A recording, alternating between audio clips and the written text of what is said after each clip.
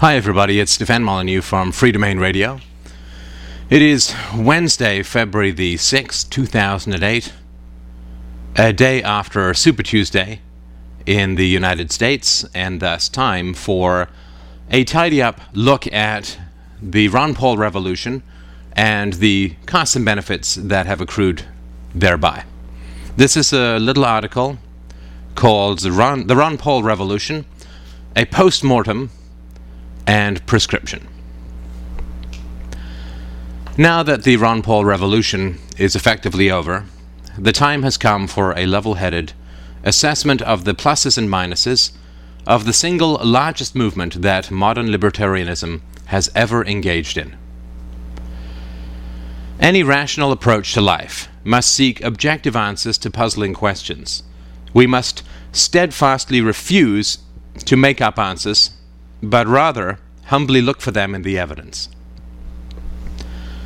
Now that the Ron Paul revolution has failed to achieve its stated objectives, to increase political liberty by getting Ron Paul elected president, our great temptation will be to either make up answers as to why, or rewrite history by substituting another objective. However, we owe it to the principles of liberty, if not truth, to reject easy or pat answers, but rather examine the root causes of such an enormous failure, so that we can do better next time. The premises. To begin, we must examine the central premises held by Ron Paul supporters. In general, the basic beliefs were these. 1. Ron Paul is the most credible candidate that libertarianism has to offer. 2. The general electorate will respond to Ron Paul's message of liberty. 3. Ron Paul can be elected. 4. If Ron Paul is elected, political liberty will increase substantially. All of the above beliefs support the core approach, which is that political activism can achieve liberty. And also, for many Ron Paul supporters, only political activism can achieve liberty. In this essay, we will have a look at the first two parts, since the last two are immaterial. 1. Ron Paul is the most credible candidate that libertarianism has to offer. In many ways, I believe this is entirely true. Ron Paul is a doctor, a multi-term congressman with military experience, and a member of the Republican Party. It is inconceivable that a candidate even remotely as credible can arise over the next generation or so. Even if some magic genius exists somewhere in the party at the moment, it will take him decades to accumulate the same level of experience and credibility as Ron Paul. This is a central reason why the emotions surrounding the Ron Paul candidacy were so volatile. In our hearts, we all knew that if it wasn't going to be Ron Paul, it just wasn't going to happen. This is why so many libertarians and minarchists threw themselves heart and soul into his campaign, donating millions of dollars and countless hours to spreading the word about Ron Paul. Furthermore, since as credible a candidate is unlikely to arise within the next generation, if Ron Paul did not succeed, most of his supporters would not live to see any of the real freedoms that they believed could be achieved through political success. Finally, it seems highly unlikely that the existing political and financial system can possibly last for another generation. Thus, it truly was Ron Paul or bust. In addition to his political and medical credibility, Ron Paul is a Christian, a prerequisite for participation in American politics, as well as being hostile towards illegal immigrants, which is also required. He is not a pacifist, but rather is pro-military, again, a required position.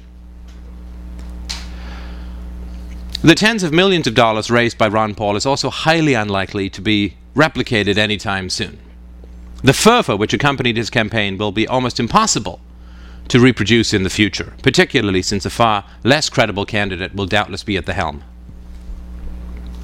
2. The general electorate will respond to Ron Paul's message of liberty. This turned out to be entirely false. Ron Paul never polled more than a few percentage points at any time, and these poll numbers were entirely mirrored by the actual votes that he received in the primaries. The famed internet polls that indicated far greater support turned out to be falsified after all. This is essential information for us to process. The communication of libertarian values has always been one of the greatest challenges of the movement. It is essential to remember not only that Ron Paul had unprecedented access to the mainstream media, but also that the medium of the internet was available in full force for the first time in history. Given the degree to which Ron Paul supporters used this medium to spread the message, the fact that the message failed to get through is highly significant.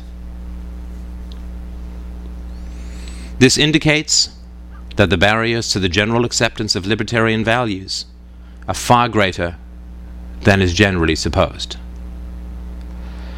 If we look back at the methods of communication available to Mises or Rothbard, limited print books, small classrooms, and specialized magazines, and compare those to the instantaneous and universal internet, email, broadcast options available today, I think that it is safe to say that additional methods of communication will not solve the problem. Of course, the additional mediums available to Ron Paul supporters are also available to every other candidate and their supporters, and thus cannot be considered any kind of key differentiator. The great danger of post-Ron Paul libertarianism is that we will simply make up answers as to why the message failed to resonate rather than examine the facts. We can blame the mainstream media, the apathy of the general electorate, or traitorous intellectuals all we like, but that will not move us one step closer to actually achieving our goals of political liberty. Revolution? In my view, it is not accurate to view Ron Paul's candidacy as a revolution, but rather as a mystical devolution. The desire to return to the Constitution is really the desire to return to American political institutions as they stood in the early 19th century. Oh, sans slavery, of course. Oh, and with rights for women and children. Oh, but without the unrestricted immigration. Okay, it's a bit of a mishmash, but that's the general idea. In other words, the goal was to return to the past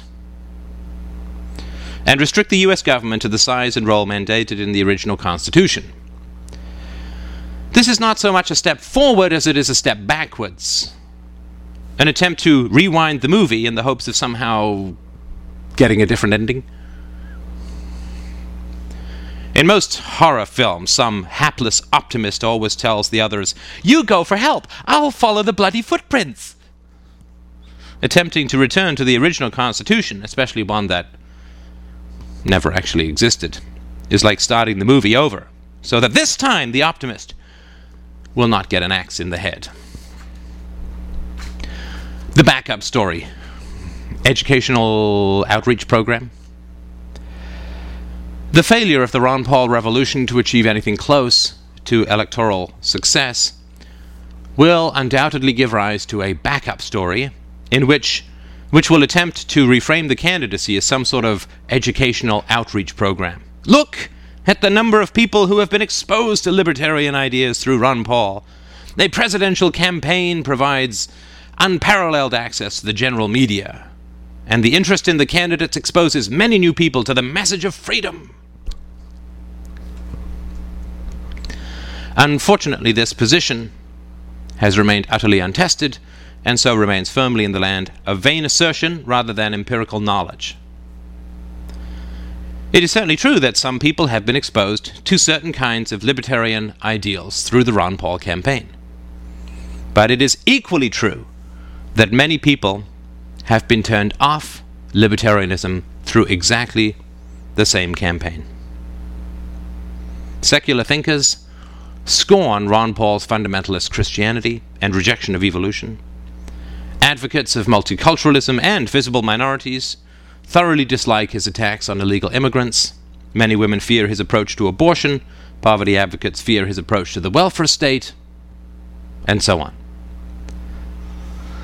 The central question then remains, what is it about Ron Paul's message that has drawn some people towards his brand of libertarianism?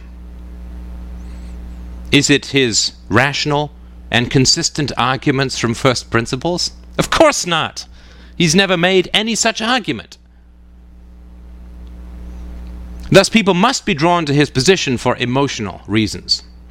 They are not swayed by the rational truth of his propositions, but rather because those propositions mesh with particular biases they hold already, such as a dislike of the federal government, a fear of illegal immigration, a frustration with taxation or the invasion of Iraq, and so on.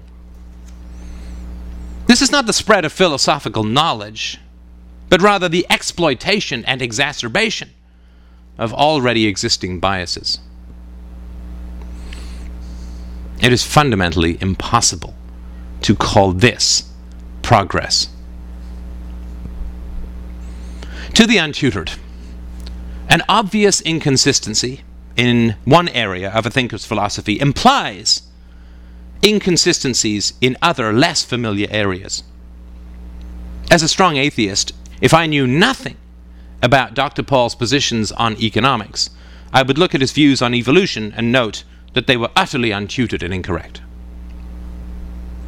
If a thinker is incorrect in topics that I know something about, I am not likely to grant him credibility in topics that I know little to nothing about. Thus, while it is certainly true that some people have been emotionally drawn to Dr. Paul's brand of libertarianism, it is equally true that many others have been driven away, never to return to libertarianism of any kind. There is no way to know for sure which way the pendulum has swung overall, but we can be certain that the more critical thinkers have kept their distance, while the more superstitious, credulous, and emotional have not. Thus, reframing Dr. Paul's candidacy as an educational outreach program does not transform his failure into a success. First of all, people primarily donated to his campaign because they wanted him to be elected president, not because they wanted him to educate other people about libertarianism. Secondly, the number of compromises required to sustain a political campaign dilute principled libertarianism into a kind of xenophobic nostalgia for a country that never was. If you can only access a widespread audience by saying things that are not true, then you are doing far more harm than good. Information versus propaganda. Particularly in economics, libertarianism has always had the best arguments. As over 300 years ago, Adam Smith clinched the case for free trade and the wealth of nations, today we have less free trade than his contemporaries. If a superior argument has failed to win for several hundred years, simply repeating that argument and hoping for a different outcome is an act of rank foolishness and self-willed blindness. The greatest tragedy of libertarianism is that we continue to pursue the course of intellectual arguments despite the clear and empirical fact that intellectual arguments do not win the day. Libertarian economics and political theories may be right, but the simple truth of the fact of the matter is that they are not effective. Coffee table conversations about free trade and property rights and the gold standard have done nothing to reverse the accelerating growth of state power. Yet still, that is the approach taken by almost all libertarians, debating, arguing, reasoning, citing facts. These are all empty intellectual exercises which do nothing to advance the cause of liberty.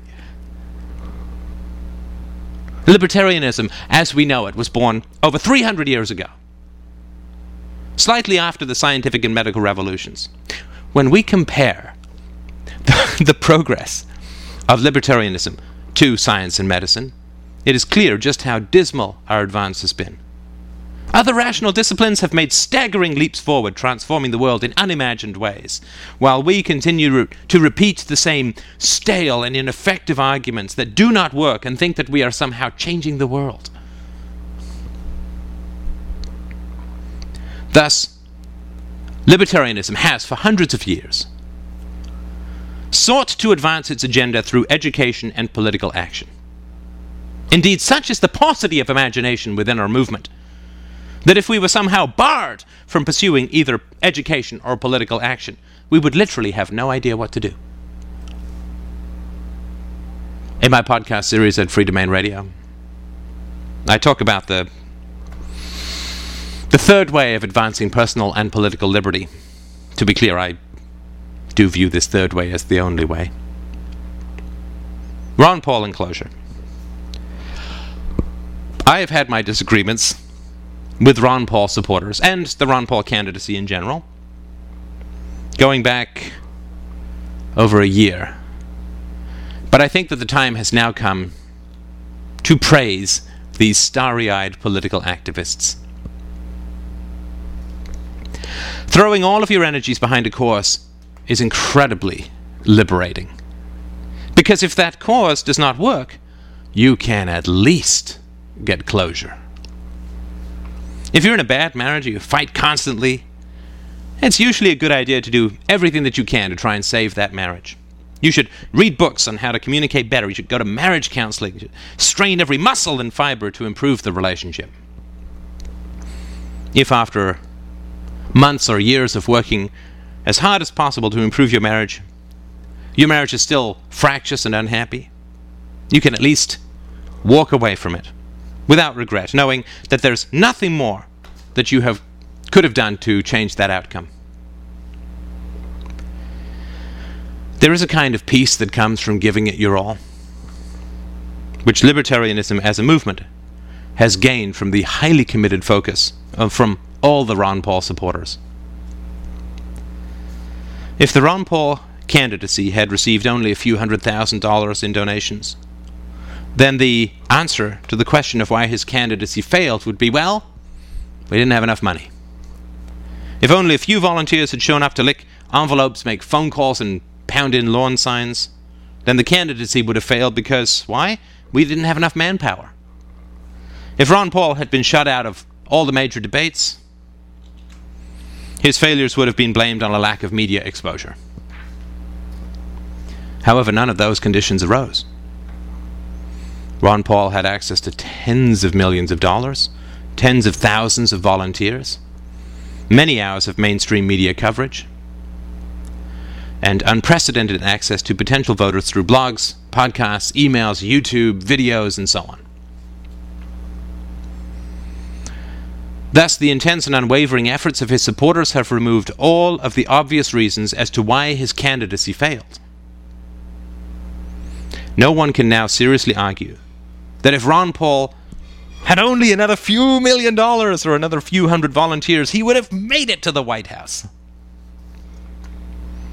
Thus, since the single greatest chance that libertarianism has ever had, and will ever have, to achieve freedom through political activism and education, has utterly failed, we can now turn our attention towards how we can actually succeed.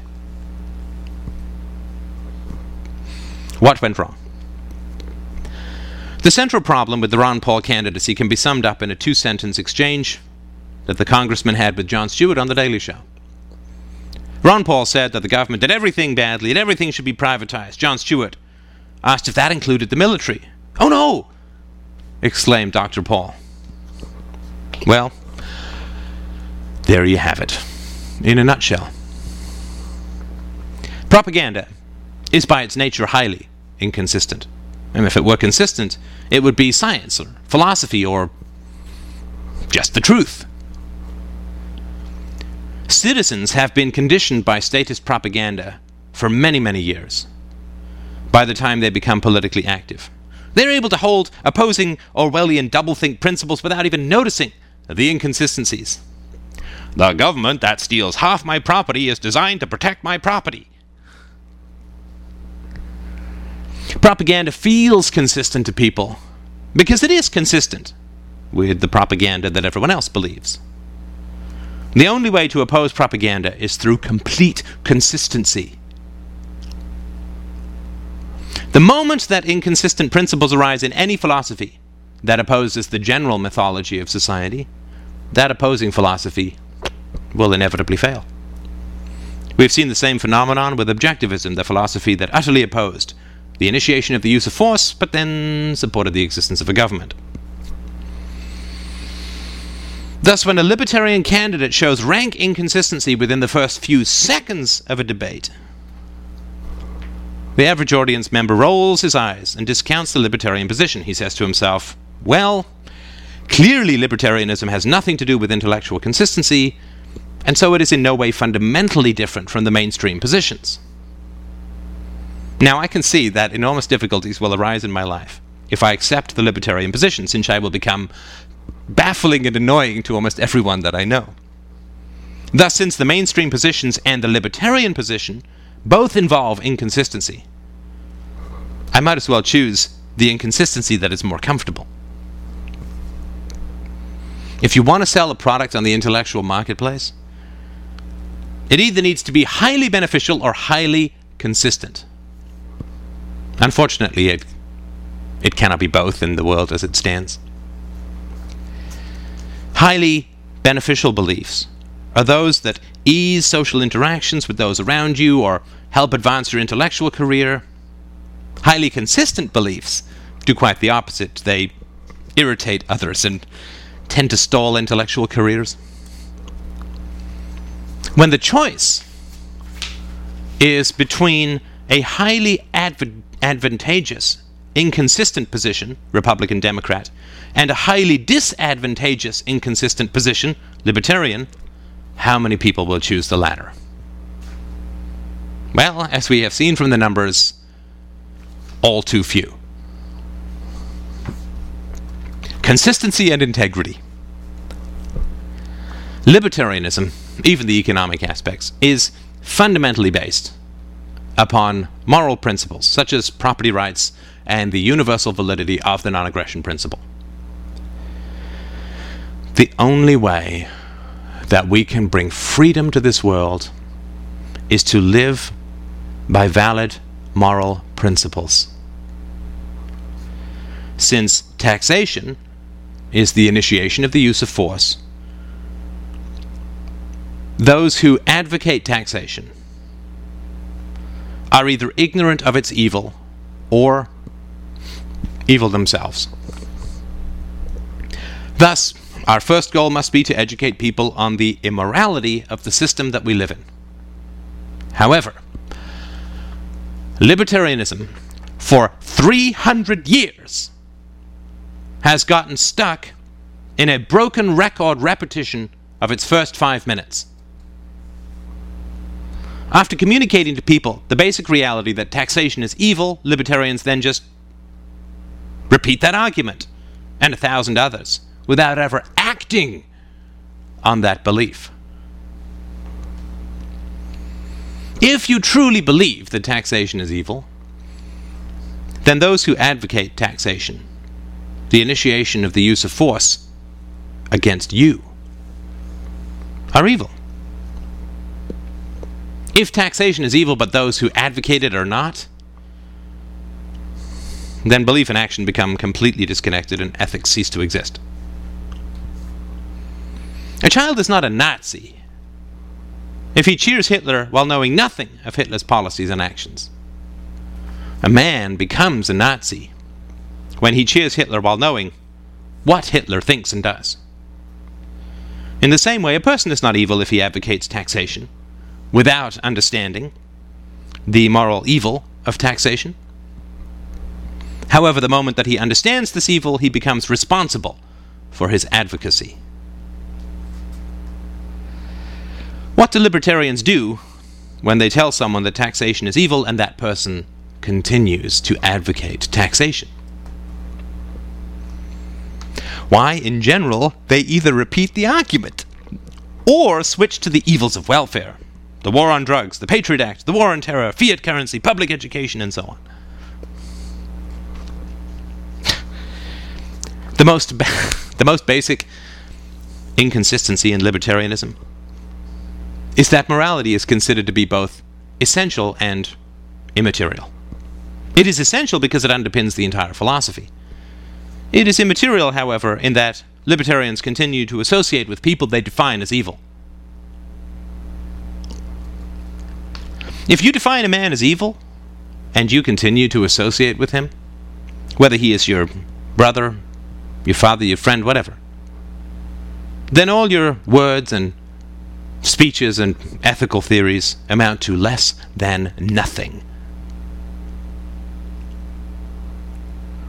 This is why I say that education and political activism will never advance the cause of libertarianism one single inch. Freedom will advance only when we act with integrity in our personal relationships, when we reject those we define as evil.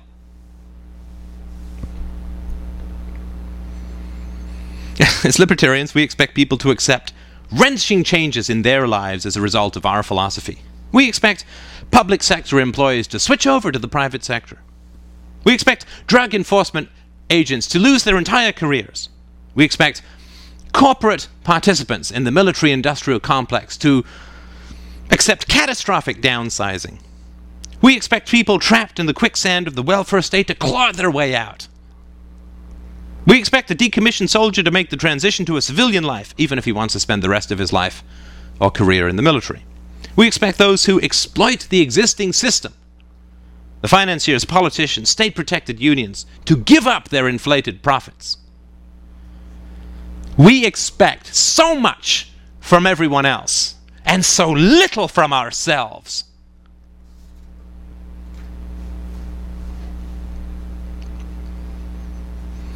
You should give up your lucrative and comfortable public sector positions, we say. Though I will not give up spending time with my cousin who supports the Iraq War. You should give up war profiteering, we say to mercantilist corporations, though I will continue to party with friends who fully support the state pointing a gun at my head. Is it any wonder that the Ron Paul revolution could never have succeeded? Is it any wonder that for the past few hundred years, libertarianism has made virtually no progress whatsoever? The answer is very, very simple. If we want to free the world, we have to stop lecturing others about our ethics and start living them ourselves. If you don't want to do that, that's fine, of course. But if you don't want to live your ethics, can you do the rest of us a favor, please? Please? Just stop talking about your ethics, and thus discrediting those of us who are actually trying to make a difference. Thank you so much. I look forward to your donations. I will see you at freedomainradio.com.